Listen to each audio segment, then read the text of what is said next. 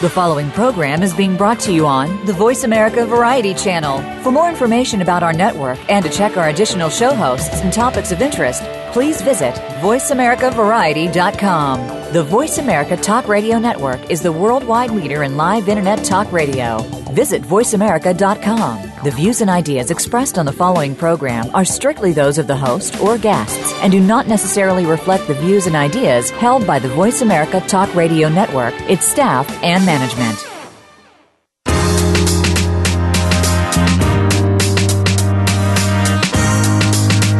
This is Goodnight Marilyn Radio with your host, Nina Bosky. It's been more than 50 years since the tragic death of one of Hollywood's biggest stars at the time and in history, Marilyn Monroe. Nina seeks to uncover the life and death of this legendary star as it coincides with the pre-production of the feature film Goodnight Marilyn. You'll get a chance to question, explore, and discover the secrets surrounding what really happened that fateful night back in 1962. Let's start the conversation. Here is the host of Goodnight Marilyn Radio, Nina Bosky. Woo! What is that sound there? Hi, everyone. I'm Nina Bosky for Goodnight Marilyn Radio, and welcome to the show as we explore the investigation, the life, and the movie all surrounding Marilyn Monroe. Well, we've been off a few weeks, and boy, do we have some shout-outs. Aria in Boston, Massachusetts, Tony in London, Michael in Great Falls, Montana, Kelly in Billingham, Washington, Eric in Chicago, Illinois, Suki in Tokyo, Japan, Ava in San Francisco, Michelle in Raleigh, North Carolina, and Vanessa, who also gave us a wonderful testimonial in Baltimore, Maryland. She says that I have such an admiration and awe of the Goodnight Marilyn shows. I've always adored her, and it's been so exciting to listen to. They are intriguing and so addicting. Well, they couldn't be that addicting without my panel of my guest panelists, because they know more about her, just about more about her than anybody in the world. Joining us is licensed mental health counselor and best-selling author Gary Vitaco Robles, Icon, The Life, Times, and Films of Marilyn Monroe, Volumes 1 and 2. I highly suggest, out of all of the biographies that are out there that really get into the depth, you know, if you've been listening to the Goodnight Marilyn radio shows, this man is a walking encyclopedia. It tells it like it is without a lot of sensationalism, so I highly recommend his book. Immortal Marilyn's Leslie Kaspirowicz, who's been with Immortal Marilyn since 1998 and has been studying Marilyn for over 25 years. And David Marshall. David has taken quite a task of organizing and presenting a year's worth of online discussions based on Marilyn Monroe's last days in the book, The DD Group, an online investigation into the death of Marilyn Monroe. Highly recommend that book as well, because it gives you all of the different, kind of like what we're doing here on the radio show, but in online and written form, the discussions of what might have happened to Marilyn back in August of 1962. And we also have Immortal Marilyn's Mary Jane Gray, who will chime in with her years of experience. I call her Miss Research, because she is exactly that. She takes to things on a factual basis. And I just want to take the time to congratulate her on one of the best and thorough interviews in asking the right questions to Dr. Cyril Weck, who is also going to be part of our real life investigation team and part of the new investigative reality TV series called The Investigation Room. She did an outstanding job in breaking down and getting to the core of some of these pathology questions. So I highly recommend that you go to Immortal Marilyn's website and check it out. I just want to give a little bit of a tidbit, if I can find it here in my notes, from the interview, and it kind of speaks to some of the things that are these lurking questions. Mary Jane says, why do you think the manner of death was designated a probable suicide? Do you know any other cases listed as a probable suicide? And Dr. Weck says, I've never seen a probable suicide on a death certificate. You can express concern or doubt or hesitation, but science is dogmatic and rigid. If it's probable, written on a death certificate, it means undetermined. You check a box that says natural, accidental, suicide, homicide, undetermined. When you don't know the manner of death for sure, You mark it undetermined. You hear my 3 or 4 times he says that. I've never seen a probable suicide on a death certificate. When they've attempted to get the records, the info, this means, everybody, they've remained sealed. If it's a suicide, it's a suicide. You can cry, scream, yell. You can attack people for not treating her right. But from an official government standpoint, what basis do they have to say we're going to keep the records? What are you withholding? What's going on? Suicide is suicide. John Belushi, Heath Ledger, those were all accidental deaths. I've never seen another case where it's been marked probable. So with that said, I highly recommend that you go to the Immortal Marilyn's website, check out her thorough interview with him. I'm also going to recommend that you go to the Goodnight Marilyn website and check out the petition tab. Most of you who have been listening to this radio show know that we have a petition going on. It's in a 2-tier platform in that we are inviting the Los Angeles officials to reopen the case. On the first tier is what he speaks about, which is Mary Jane asked the question, probable suicide. Let's change the verdict from probable suicide to either accidental or undetermined. And the second part of it is really what is the more complex part, which we'll be talking about today, which really deals with what's the cover-up all about? We don't really know at this point, and we're going to try to connect those dots over the coming weeks in this season 2, another 13 weeks of this show. We are going to get to some core. Even today, we're going to bring some light some of the issues that we know to be true. So another thing I want to, before we get started, very exciting stuff happening. Goodnight Marilyn will be holding a press conference on Marilyn's 89th birthday. That's June 1st, this Monday at 11 a.m. at the legendary Formosa Cafe in West Hollywood. One of Marilyn's hangouts during the filming of Some Like It Hot. She was filming just right next door at which is called the lot right now. It was the Warner Brothers lot at the time. And so we will be introducing the real life investigation team and their goals in reexamining the case, the announcement of the Goodnight Marilyn film and crew, details of the worldwide global search for Marilyn, which will include the actresses that will be going to the second round of auditions. If you have not submitted your audition tape, you certainly can do that. We're going to extend it for a period of time, probably till the end of June. Our director is out filming to Budapest, and some of you have asked, is there any way that I can submit? Sure, you can submit. You'll have a little bit more time. Or if some of the actresses want to resubmit, some of you that have been submitting from foreign countries wanted to work on your accent, I want to encourage you to go ahead and resubmit. We'll extend it. But for those of you who have made it to the second round, we'll be announcing you. And then we'll also have some tribute artists for Marilyn tribute artists. It'll be a fun celebration. We're going to invite all of you who are in the Los Angeles area to come out and join us and welcome and support Marilyn on her 89th birthday, wherever she is. So thank you, all of you. I also want to say thank you to Mike Sergett, our engineer, Drew Masters, our talent booker, our new addition to the team, Haley, who has started with us over the summer, and Randall Libero, our executive producer, who will also be out with us at the Formosa Cafe. And also want to say thank you to the Formosa Cafe, Vince over there, who's the owner of the Formosa, and Eileen Koch and her team over there. Jessica, Joey, and Drew could not do this event without you. So with that, let's get started. Boy, was that a mouthful. So I'd like to introduce the panel. Hi, Gary, Mary Jane, Leslie, and David. Hi, guys. Hi. Hi, Nina. Well, welcome back to the Goodnight Marilyn radio show. We are talking about the last day of her life.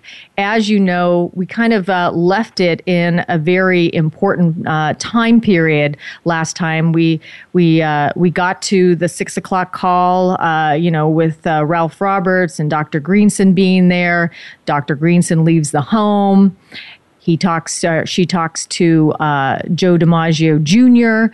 And so let's start to pick up from that time period of what was going on at that time. So she gets off the phone with Joe DiMaggio Jr. What happens next? Leslie? Well, we have Peter Lawford stating that he had called again to invite her once again to his dinner party, and that she sounded drugged to him and refused to come. And this is the time where it gets a little difficult to be sure who really spoke to her and who didn't, because you have a few other people who claim to have spoken to her. But we know from the autopsy and from what Dr. Wecht had said that the latest time of death we're looking at is by 9 p.m. So we know that in this time, something has changed drastically and that Marilyn's life is right near the end. So this is really the time where it becomes very interesting to examine the phone calls. Yeah, and let's go over those phone calls. We touched on it last time, but I think it gets very complicated because there's so many different books out there, and there's so many different opinions of who she was talking to, who wasn't she talking to. Gary, who was she really talking to during that time? Well, we know she was talking to Joe DiMaggio Jr.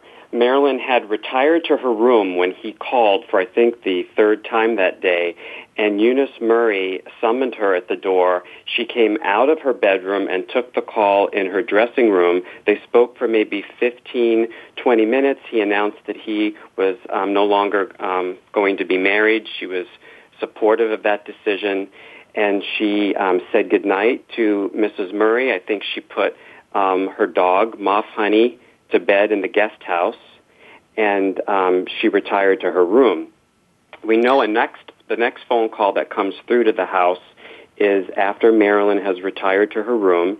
Mrs. Murray is now spending the night in what Marilyn uses as the dressing room, and Milton Rudin, the attorney, who is brother-in-law to the psychiatrist, Dr. Greenson, calls to check on Marilyn. And Eunice Murray does not go through the hallway to answer the phone. She goes through the Jack and Jill bedroom, and Milton Rudin apparently is very vague in what he asks. He doesn't indicate an alarm, so Mrs. Murray doesn't take the extra effort to check on Marilyn, just says that she's retired and she seems okay. All right, let's. I would like to, if we could, I want to play a clip from Eunice Murray because you're talking about a very important part, and I want to hear what she has to say. And let's keep addressing what this discussion is talking about. If we can cue up that Eunice Murray clip, that would be great. So of course I was alarmed. I called Dr. Greenson. I went around to the front of the house before Dr. Greenson arrived. Turning the curtains back, I saw Marilyn lying on the bed, nude, and I was just alarmed. So when you hear that clip, right, that's a little further down the road, but let's start to fill in from the time that she calls Dr. Greenson to what you just said. Gary, keep going. Well, she claims to have gone to bed and arises sometime in the middle of the night. And, we first heard her, we know of her phone call to Dr. Greenson, which is around 3:30. But the police report does state that she arose earlier than that. It doesn't specify the time, and that Marilyn didn't rouse, and that there was a delay, and she went back to the door again at 3:30. So this has always been murky. And okay. What was the first point that Murray became concerned? And, I was watching an old episode of In Search Of, done in the 70s with Leonard Nimoy. And Mrs. Murray actually, as early as the 70s, makes the reference to being concerned about midnight. So that really wasn't the earth-shattering revelation during the Anthony Summer investigation, which was almost 10 years later. Well, this is very interesting. So let's kind of break it down because we're saying a lot of information here. So we go from the 9 o'clock hour, right, of what Leslie was talking about. Is there anybody else before we move on, Mary Jane, that she was talking to that kind of speaks to before we know that, everybody's alarmed? Is there, besides Joe DiMaggio Jr., is there anybody else, and Ralph Roberts that she calls, is there anybody else that we can confirm that she actually spoke to that night? Peter Lawford says he spoke to her around sometime between 8 and 8:30, and that's when he became alarmed because her voice was slurring and she was kind of fading out, and that does sound plausible. And then, of course, there's the account of Ralph Roberts' answering service that a woman called at about 8:30, but she was unintelligible. That also sounds very plausible. Other than that, there's no credible claims of other phone calls. There's a lot of people who have made claims of being the last person she spoke to or tried to call, but when you look at their accounts, they don't add up. They say, oh, she called at 10 o'clock. Well, we know she couldn't have done that. So it's Peter Lawford and Ralph Roberts would be the last two. And David, from your, all the discussions that you've had online, is there anybody else that you know of that could be credible in regards to who she spoke to? Well, we know she spoke to Dr. Greenson again. That's the one thing tonight that we've left out of. After the Joe DiMaggio call, Marilyn then calls Dr. Greenson. So basically, before however the overdose occurred, the last person I believe that she spoke to was Dr. Greenson. Okay, so we have Joe DiMaggio, we have that she put in a call to Ralph Roberts, and we have a call into Dr. Greenson, which everybody believes on this panel was the last person that she spoke to besides Peter Lawford? Yes. Okay. And there was a significant conversation. She asked Greenson if he had taken her prescription bottle for Nembutal, and he said that he did not. Mrs. Murray's memoir speculates if Marilyn had found that prescription in the dressing room, that it wasn't on her bedside table at that point where the doctor had his session with her earlier in the day. So where would it have been? That she found it? Speculation that it might have been in the room where she took the phone call from DiMaggio Jr. and the room in which she also made the call to Greenson. Wow. Okay, so before we hit the break, and I know I'm reiterating this because this is an important part, because I can't tell you how many books I've read that you have at least 3 to 5 people in that hour time frame that are saying that they've talked to Marilyn. So what we have right now, guys, and this is being confirmed by 4 Marilyn experts, unless somebody can come forward with some proof that Marilyn actually spoke to other people. We have Joe DiMaggio Jr. We have that she spoke to Peter Lawford. We have that she called Ralph Roberts' line. And we also know that she called Dr. Greenson and had an in-depth conversation and asked where her Nembutal was. So with that, we're going to continue the conversation. When we get back from the break, I want to really get into this whole thing with Dr. Engelberg and really what she was being prescribed as we continue the conversation on Goodnight Marilyn Radio, the last day of Marilyn's life. We'll be back in just a moment.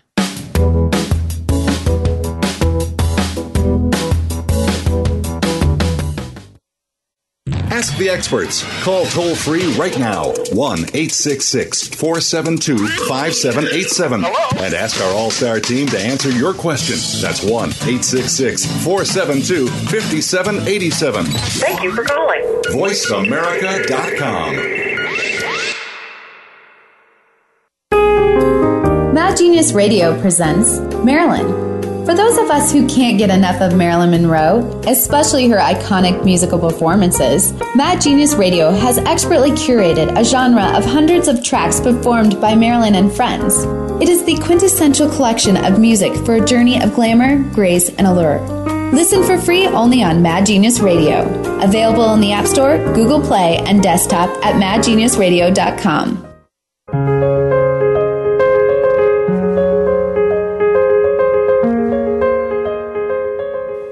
Hi, my name is Nina Bosky, and I'm the lead producer on the feature film Goodnight Marilyn.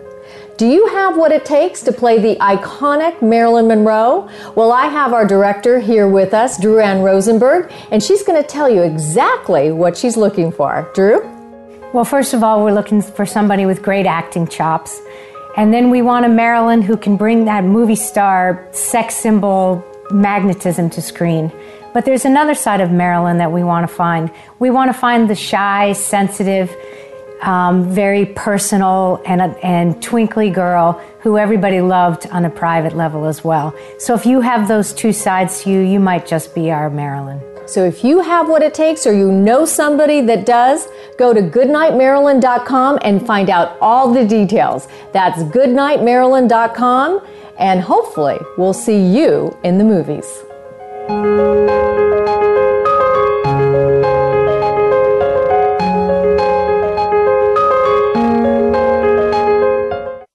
News, opinion, your voice counts. Call toll-free 1-866-472-5787. 1-866-472-5787. VoiceAmerica.com.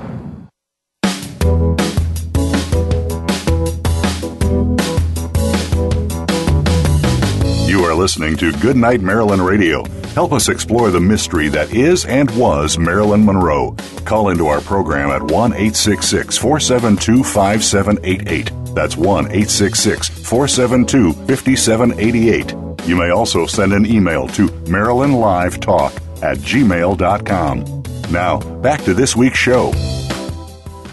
And of course, she was supposed to take a few every night. But even if she took all at once, it's problematic that was a fatal dose. We try to keep it down and give her the Nembutal more frequently in smaller amounts. As I happened to talk to her on the phone that night, earlier in the evening, and she was happy and in a manic phase. So I thought her mental state was good. She sounded cheerful. Apparently something happened to suddenly depress her. Peter Lawford got a call from Marilyn, and she was mumbling. Apparently she was going under from the pill she took, and perhaps was calling him as a cry for help. He didn't run over. He was the one who then called Mickey Rudin to tell Mickey Rudin that he'd had this call, and Marilyn sounded funny, and when Mickey checked, and that's when Mickey called the housekeeper. Dr. Greenson got there first. She was dead when he got there, and I went into the bedroom and made sure she was dead. There was some rigor mortis, yes, but it wasn't extreme yet. I suspected that she'd been dead at least a few hours. I believed she was in a manic phase and that something happened to suddenly depress her, and she grabbed pills there. That she had plenty of pills at the bedside. I think she was suddenly depressed, and in that sense, it was intentional. Then, I think she thought better of it when she felt herself going under because she called Peter Lawford. So while it was intentional at the time, I do believe that she changed her mind. At the side of her bed, there was a lot of Seconal, which I had never given her. Also, the autopsy showed that her liver had a lot of chloral hydrate. I never gave her chloral hydrate, and I don't think any doctor in the United States gave it to her. She must have bought it in Tijuana. Well, there you go. Good Night Marilyn Radio. I'm Nina Bosky. My guest panelists are Gary Vitaco-Robles, Mary Jane Gray, Leslie Kaspirowicz, and David Marshall. We are all talking about the last day of Marilyn Monroe's life. That was a very significant piece of information. We'll get to the discussion in just a moment. But Mary Jane, as you know, you started this. We are doing the Marilyn misquote. Not the quote, but the misquote. What is your Marilyn misquote for this week? Oh, this is a big one, and what is probably the most popular misquote is, I'm selfish, impatient, and a little insecure. I make mistakes, I'm out of control, and at times hard to handle. But if you can't handle me at my worst, you don't deserve me at my best. That one is all over the place, but where we can't find it is anywhere during Marilyn's lifetime. It's not recorded by any source, and the most important thing to remember is quotes have a source. Somebody recorded it. An interview, a press conference, even an anecdote from her friend. This one only started appearing on the internet in the last decade or so. And if we really look at it, it's completely out of character for her. It doesn't sound like her personality at all. There's no other examples of her calling herself selfish or out of control or anything similar. She acknowledged her issues as being late or failure to show up on the set or being difficult to work with, but she wasn't defiant about it. She would always be plaintive and offer reasons for her flaws in the hopes that she could get sympathy. She didn't have this "you can go to hell" attitude about it. So this is definitely a fake quote. It's a great quote, but not from Marilyn Monroe, the wonderful misquote. And that's another way of us, telling what is fact and what is fiction in the quotes. And some of them I've been blown away by. So thank you so much for that. And our Life Bite of the week, many of you don't know why I do a Life Bite. Well, I'm doing this radio show, and the radio show is all about Marilyn's life. Well, I have a company called Life Bites, and we usually take entertainment and we talk about it as it relates to life, transforming and getting people to think about their life. So I'm doing this with Marilyn, but I do this as well with everybody. So I'd like you to think about this for this week. It happened to me. This is my Life Bite for the week. I knew I was in trouble when I got called out by not living my motto. If you call my voicemail, I'll always have a little Life Bites inspirational message. And this week it says, I will, I can, I am. Well, I had to make a call that I knew was not going to be easy. I had been postponing it and procrastinating for several weeks now. Drew, who works with me as our talent booker, among other things, says to me, "Hey, Nina, what's up? You're not living your motto. What happened to I will, I can, I am? Isn't that the code you're telling everybody else to live by?" Well, busted. I feel like I was the little engine that could. I will, I can, I am. The great thing about that comment to me is it made me get to the call. So sometimes you need that little motivation or encouragement or even being called out to get into action. So if you're wanting to do something and you're procrastinating for whatever the reason, maybe you need to employ the little engine that could mentally and get going. So I can happily say, and you can too, if this is what you need to do, you would say now, and this is what I am saying, I could, I did, and it's done. So on that note, let's get back to the panel conversation.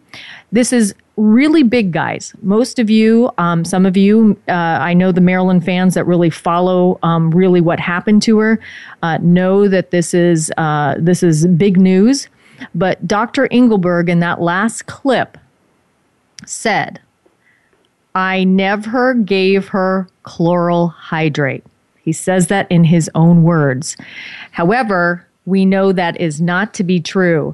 And in our last discussion right before the break, we talked about who Marilyn was talking to. David, you want to mention a couple things that I think are important in regards to that time frame between 8 and 9 o'clock. So what other things do you have to give us in this conversation? Well, I just wanted to point out, one of the purposes of this show and any study of Marilyn's last evening, you need to create a timeline and try to make the times as not approximate. A lot of people's memories can fade, even when it's something as important as their last conversation with Marilyn. But there are two calls that do actually lock in the timing. One is the phone call to Mickey Rudin. He wasn't available, but his answering service was, and they logged the call in, I think it was 8:25. The second call, it comes from a woman with a slurred voice that was to Ralph Roberts' answering service, and that came in at 8:30. Roberts later said that the only people who knew the number that was called for his answering service, Marilyn was one of the very few, and if I remember correctly, the only woman who was not already accounted for elsewhere that evening. So we're pretty sure that call did come from Marilyn. That's at 8:30. All right. And Gary, can you tell us specifically in terms of timeframes what David just mentioned in terms of, what we're talking about here too? Sure. Robert Byron, the investigating officer, documents that Milton Rudin received the phone call at 8:30 when it was relayed to him by his answering service. He was at a dinner party, and at 8:45, he called another Milton Ebbins, who was with Peter Lawford, and he was the one who expressed the concern and asked Rudin to make the call to Marilyn's house because he had access to the phone number. He was Dr. Greenson's brother-in-law. So, Can we, before you carry on, because that gets confusing for people. I know it was very confusing for me. There's two Miltons. Will you discern? Yeah. Can you discern again for people? Milton Evans is Peter Lawford's house guest that evening for dinner, and his business manager, Milton Evans. Milton Rudin is also a friend of his, but he's also Marilyn's attorney, and Milton Rubin is also Dr. Greenson's brother-in-law. So this is a conversation between the two Miltons at respective parties. And so it is close to 9 o'clock now when Milton Rudin actually reaches Mrs. Murray and in very vague terms checks on Marilyn's status, but doesn't indicate that there's an alarm. And so Mrs. Murray states that Marilyn is fine, and in her memoir, she does indicate if he had only indicated to me that he was worried and concerned, she would have made an extra effort to check on Marilyn, which she did not. Okay, that in itself is a whole nother, we have to get into that conversation because that one is just still does not sit well with me. Mary Jane, can we go over, just for people that are following the timeline, because there's a lot of calls and a lot of things happening during this, can we kind of reiterate how the call process went? The call process between in terms of between Miltons? you not the Miltons, but starting from Joe DiMaggio Jr. get the call order and right, so people that are following the timeline really know specifically what was going on during that time. Okay, the call from Joe DiMaggio Jr. was from around 7 to 7:15 p.m. She called Dr. Greenson, what we believe is immediately following that, and was, I'd say likely off the phone with him by about 7:45, 8 o'clock. And then the phone calls to Lawford and Ralph Roberts' answering service were now nearing closer to 8:30. Okay. So we've got those specific time frames, and that's who she's talking to.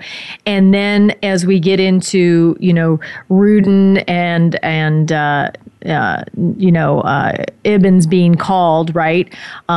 Let's pick up. So all of a sudden about 8:30, these calls are happening. We know in terms of the pathology, if you go to Immortal Marilyn's website and check out Mary Jane's interview with Dr. Cyril Weck, we know the pathology that Marilyn died somewhere between, is it 8 and 8:30, Mary Jane?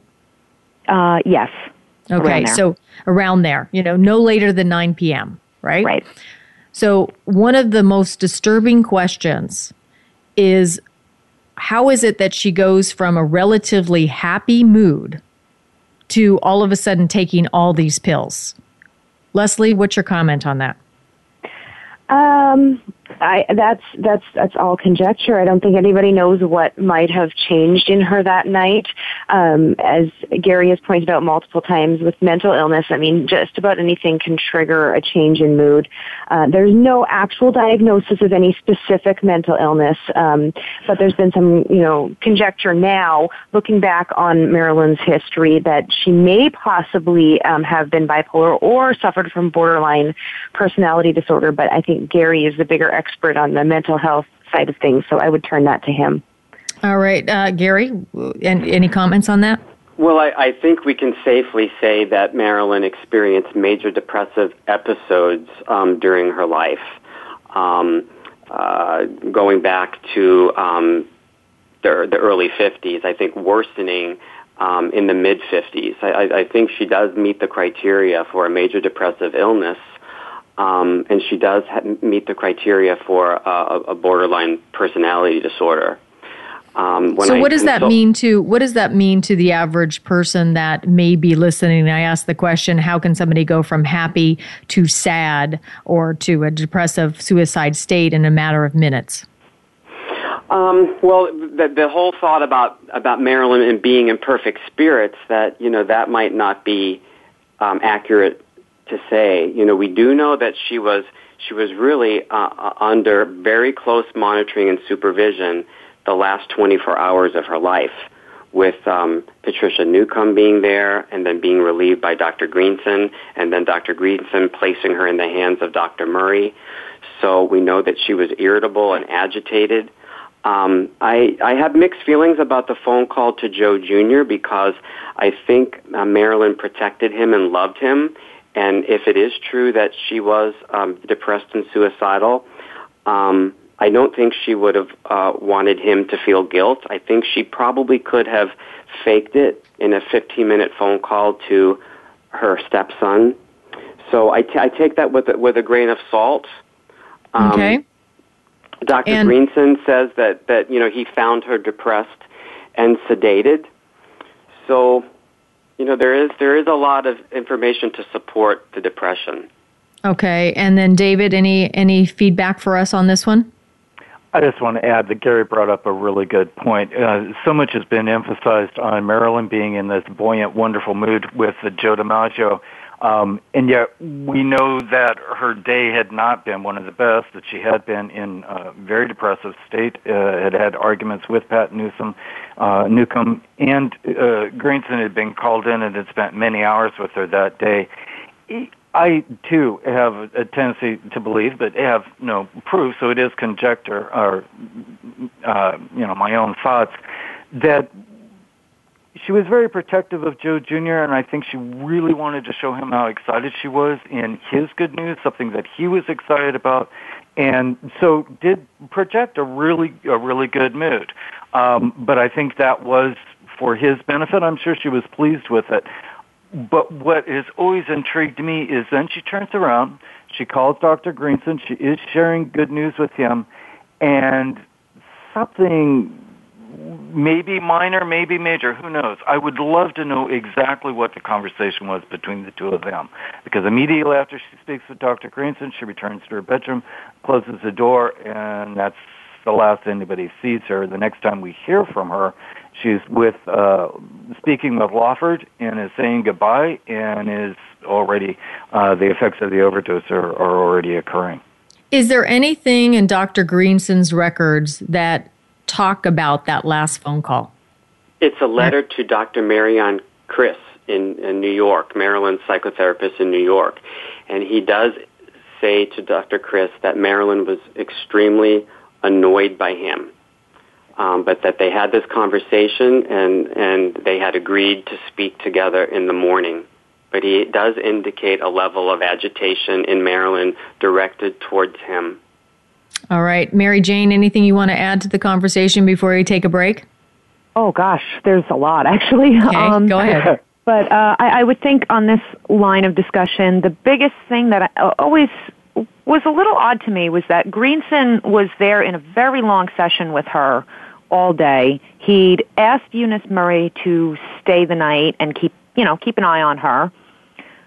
I find it very curious that nothing in that conversation alarmed him or alerted him to something going on with her, and then very quickly after the conversation she died. When you think that he's, a mental health professional, a psychiatrist, and I mean, again, I'm just a layperson, but I would just think that, if she was that bad off, and he does write that she was annoyed or upset with him, why nothing further was done, and a few minutes later she was dying. Exactly. That's all. That there's something about this time period right now that does not add up. It doesn't add up with Dr. Greenson. It doesn't certainly add up with Dr. Engelberg, which we're going to talk about after the break as well, in terms of on tape saying he never ever prescribed her chloral hydrate. We now know that is not the truth. You're listening to Goodnight Marilyn Radio. We'll be back in just a moment as we continue the conversation.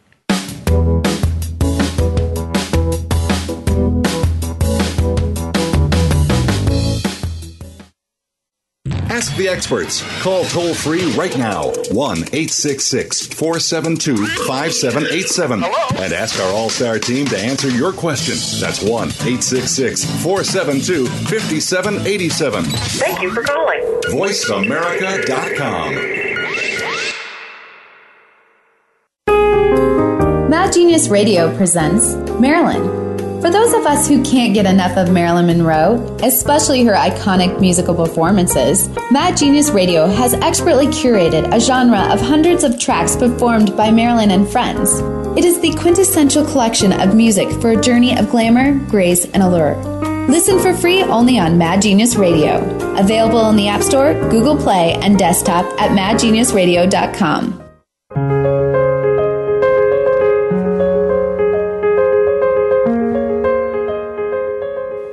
Hi, my name is Nina Bosky, and I'm the lead producer on the feature film Goodnight Marilyn. Do you have what it takes to play the iconic Marilyn Monroe? Well, I have our director here with us, Drew Ann Rosenberg, and she's going to tell you exactly what she's looking for. Drew?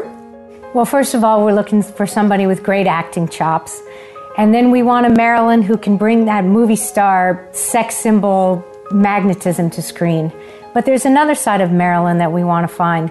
We want to find the shy, sensitive, very personal and twinkly girl who everybody loved on a private level as well. So if you have those two sides to you, you might just be our Marilyn. So if you have what it takes or you know somebody that does, go to goodnightmarilyn.com and find out all the details. That's goodnightmarilyn.com, and hopefully we'll see you in the movies.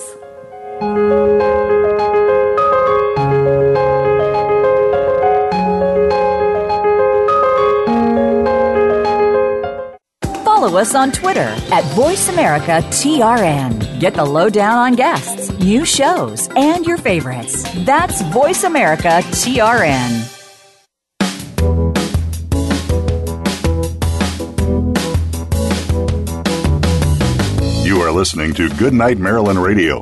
Help us explore the mystery that is and was Marilyn Monroe. Call into our program at 1-866-472-5788. That's 1-866-472-5788. You may also send an email to marylandlivetalk@gmail.com. Now, back to this week's show. Hi, everybody. You're listening to Goodnight Marilyn Radio. I'm Nina Bosky. Today's theme, Marilyn, her last day. My guests, Immortal Marilyn's Leslie Kasperowitz, Mary Jane Gray, best-selling author Gary Vitaco-Robles, Icon, The Lifetimes and Films of Marilyn Monroe, Volume 1 and 2, David Marshall, The DD Group, an online investigation into the death of Marilyn Monroe, which is also a book. Highly recommend those two books. Let's get back to the conversation, but we have a caller, Mark from Chicago. Hi, are you there? Mark? How are you, Nina? Hi, how are you? Hi, I want to say I love Marilyn, Goodnight Marilyn Radio. I'm so happy you're back online this week. My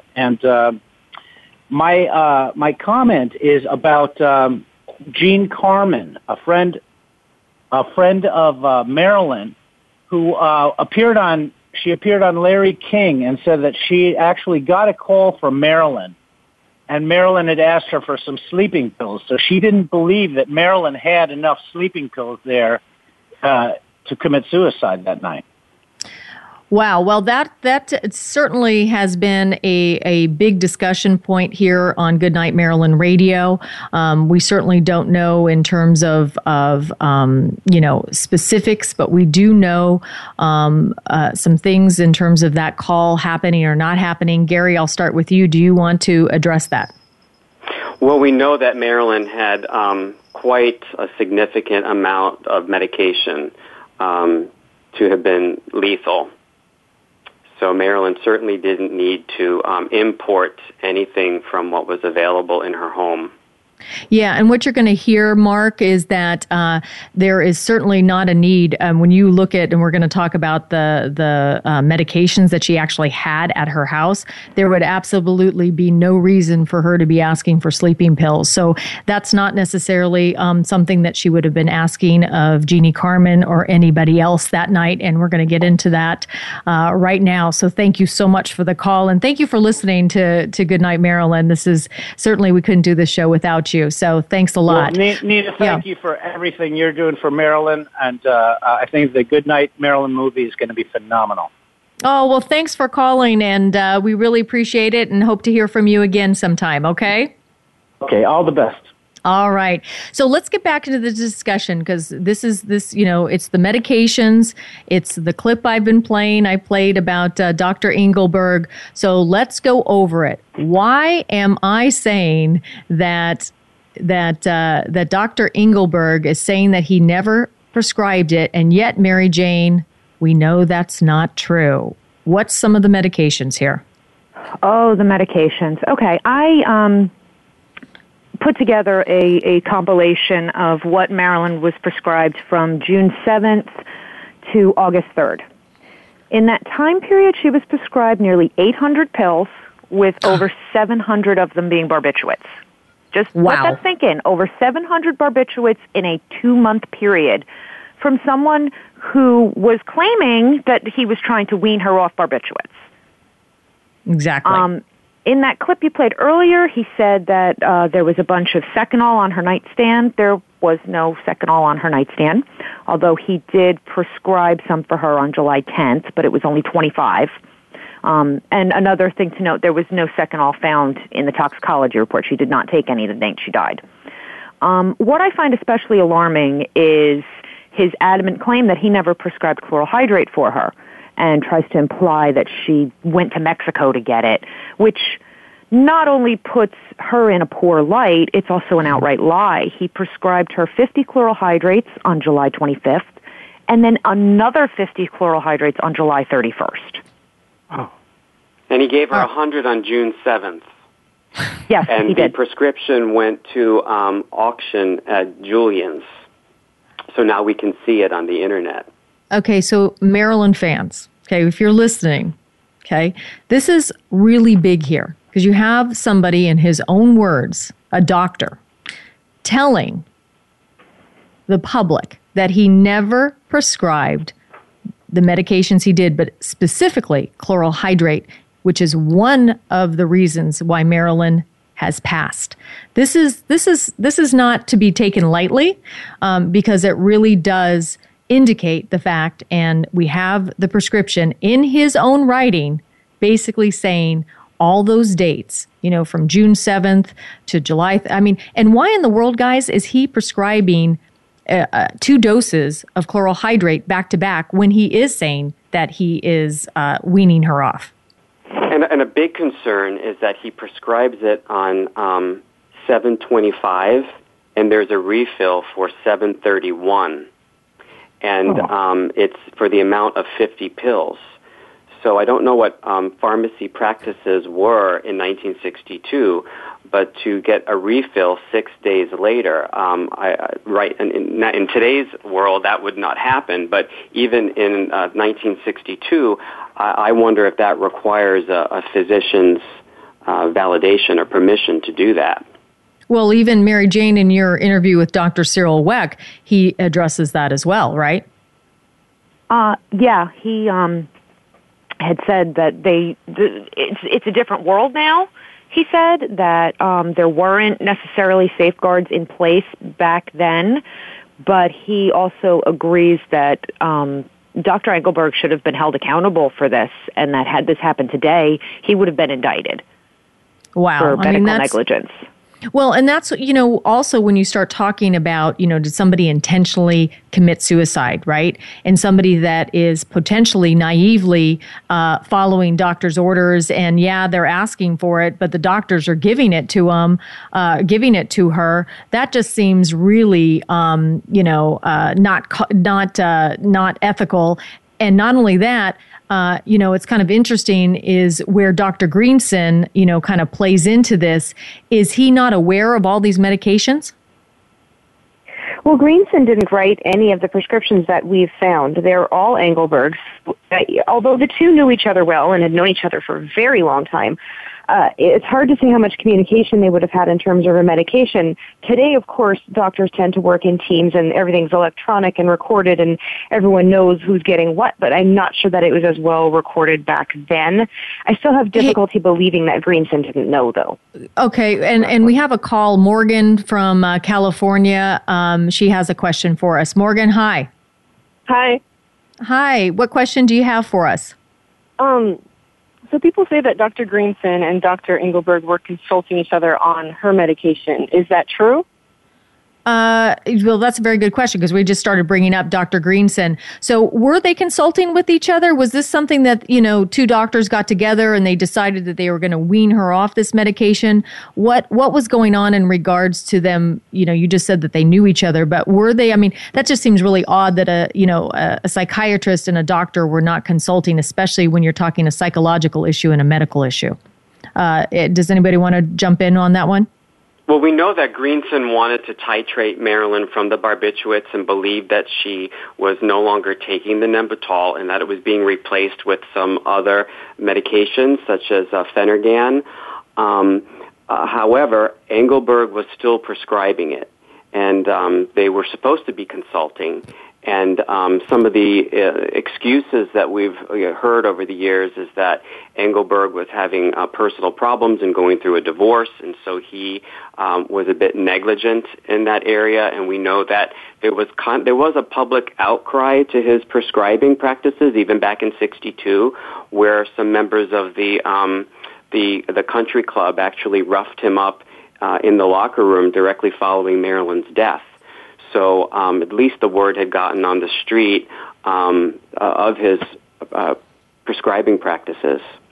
Well, that's when you start looking at that and the doctors playing a role, if not directly, indirectly, obviously with her death and what was going on that day. So, so if she had access, Mary Jane, you talk about all these, drugs from, Librium to chloral hydrate to I think it's Redisol. I mean, there's all this stuff, Balamid or something like, I don't even know if I'm saying them right, Seconal, right? All these different medications. Were they, when you look at the scenes in her bedroom, there's all these medications right there by her bed. Were they all there? I mean, were all these medications right there by her bed? Well, the police itemized what was on the nightstand. And there were 2 bottles of Librium. One had 27 capsules in it. One had 17 capsules in it. There was an empty container of Nembutal that was numbered for 25 for some reason, when we know it was a prescription for 50. There was 32 barbiturates that were unidentified in a container. There were 25 Phenergan capsules. There was no Seconal, as he claimed, and there weren't enough, how do I word this, prescriptions to account for the amount of pills that were found in her body. Okay, I mean, there weren't enough pill containers and prescriptions to account for as many drugs as she had in her. Okay, so, and we just have a few minutes here to kind of look at this. David, what would be your speculation in regards to where did the rest of those pills come from? Well, we know that Marilyn had contacts with several doctors throughout the Los Angeles area, and there's been speculation about the Mexico trip, too. But figure, the Mexico trip was back in February. But I do have a question for Mary Jane, because this is something I'm not really well versed in. So what you're talking about is they have a list of everything that was on the nightstand. Is there any documentation of medication that was found in other rooms of the house? Well, the documentation of the medication is on the report of chemical analysis by the coroner. It doesn't specify if it was just where the drugs were. It just gives the list of the drugs that the police took into evidence. And those were a total of 8, but yet Sergeant or Byron's report says that there were about 15. Okay, but that was either an estimate or they weren't all accounted for in the toxicology report where they're itemized. Okay, so when we start looking at this toxicology, this is why this is so important to the case because, this really speaks to some of the holes that we're finding right now. We know for sure that Dr. Engelberg actually did prescribe lots of medications, let alone chloral hydrate. So that's an outright lie when he says that he did not prescribe that. So we know that for sure. There's also a hole right now because there's all this medication that she has in her system, and yet we can't account for it based on all the pills that were actually by her bedside. With that said, guys, I can't believe it. We're coming to the end of our show here. David, we didn't get to go much further than we did in terms of this time frame. But is there anything you'd like to add since you've been such a big part of the investigation of Marilyn? The other things that I have to add really don't add to it. It was more of the, Jeannie Carmen and that stuff. So basically, let's just say I think the folks on the show are doing a great deal. It is slow going, but it's extremely important. And what is most important is to try to get it down to the actual facts rather than our own personal opinions or speculation. Exactly. And I think it's through the discussion that we have and we start to point out what is speculation and what is actual fact that we could start to break it down and know where the holes are. So when we do the real life investigation, actual investigation, look at these files and look at everything that, so many of you have already been investigating, that we can really shed some light to some of these rumors. Well, this wraps up this week's show. I'd like to thank my guests, Gary Vitaco-Robles, icon, the life, times, and films of Marilyn Monroe, Leslie Kaspirowicz, thanks again. Cannot do this show without you.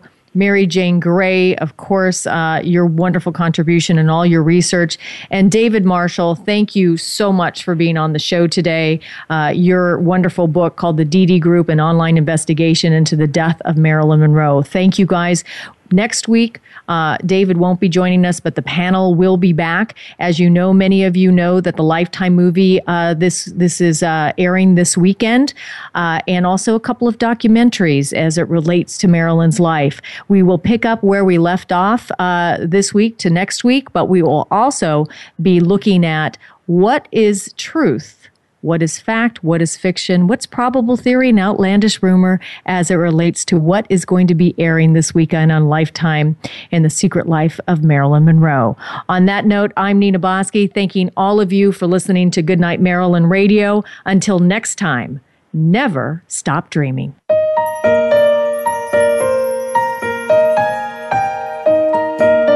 Thank you for joining us for today's show. Good Night Marilyn Radio with Nina Bosky can be heard live every Friday at 1 p.m. Eastern Time, 10 a.m. Pacific Time on the Voice America Variety Channel. Be sure to tune in again next week.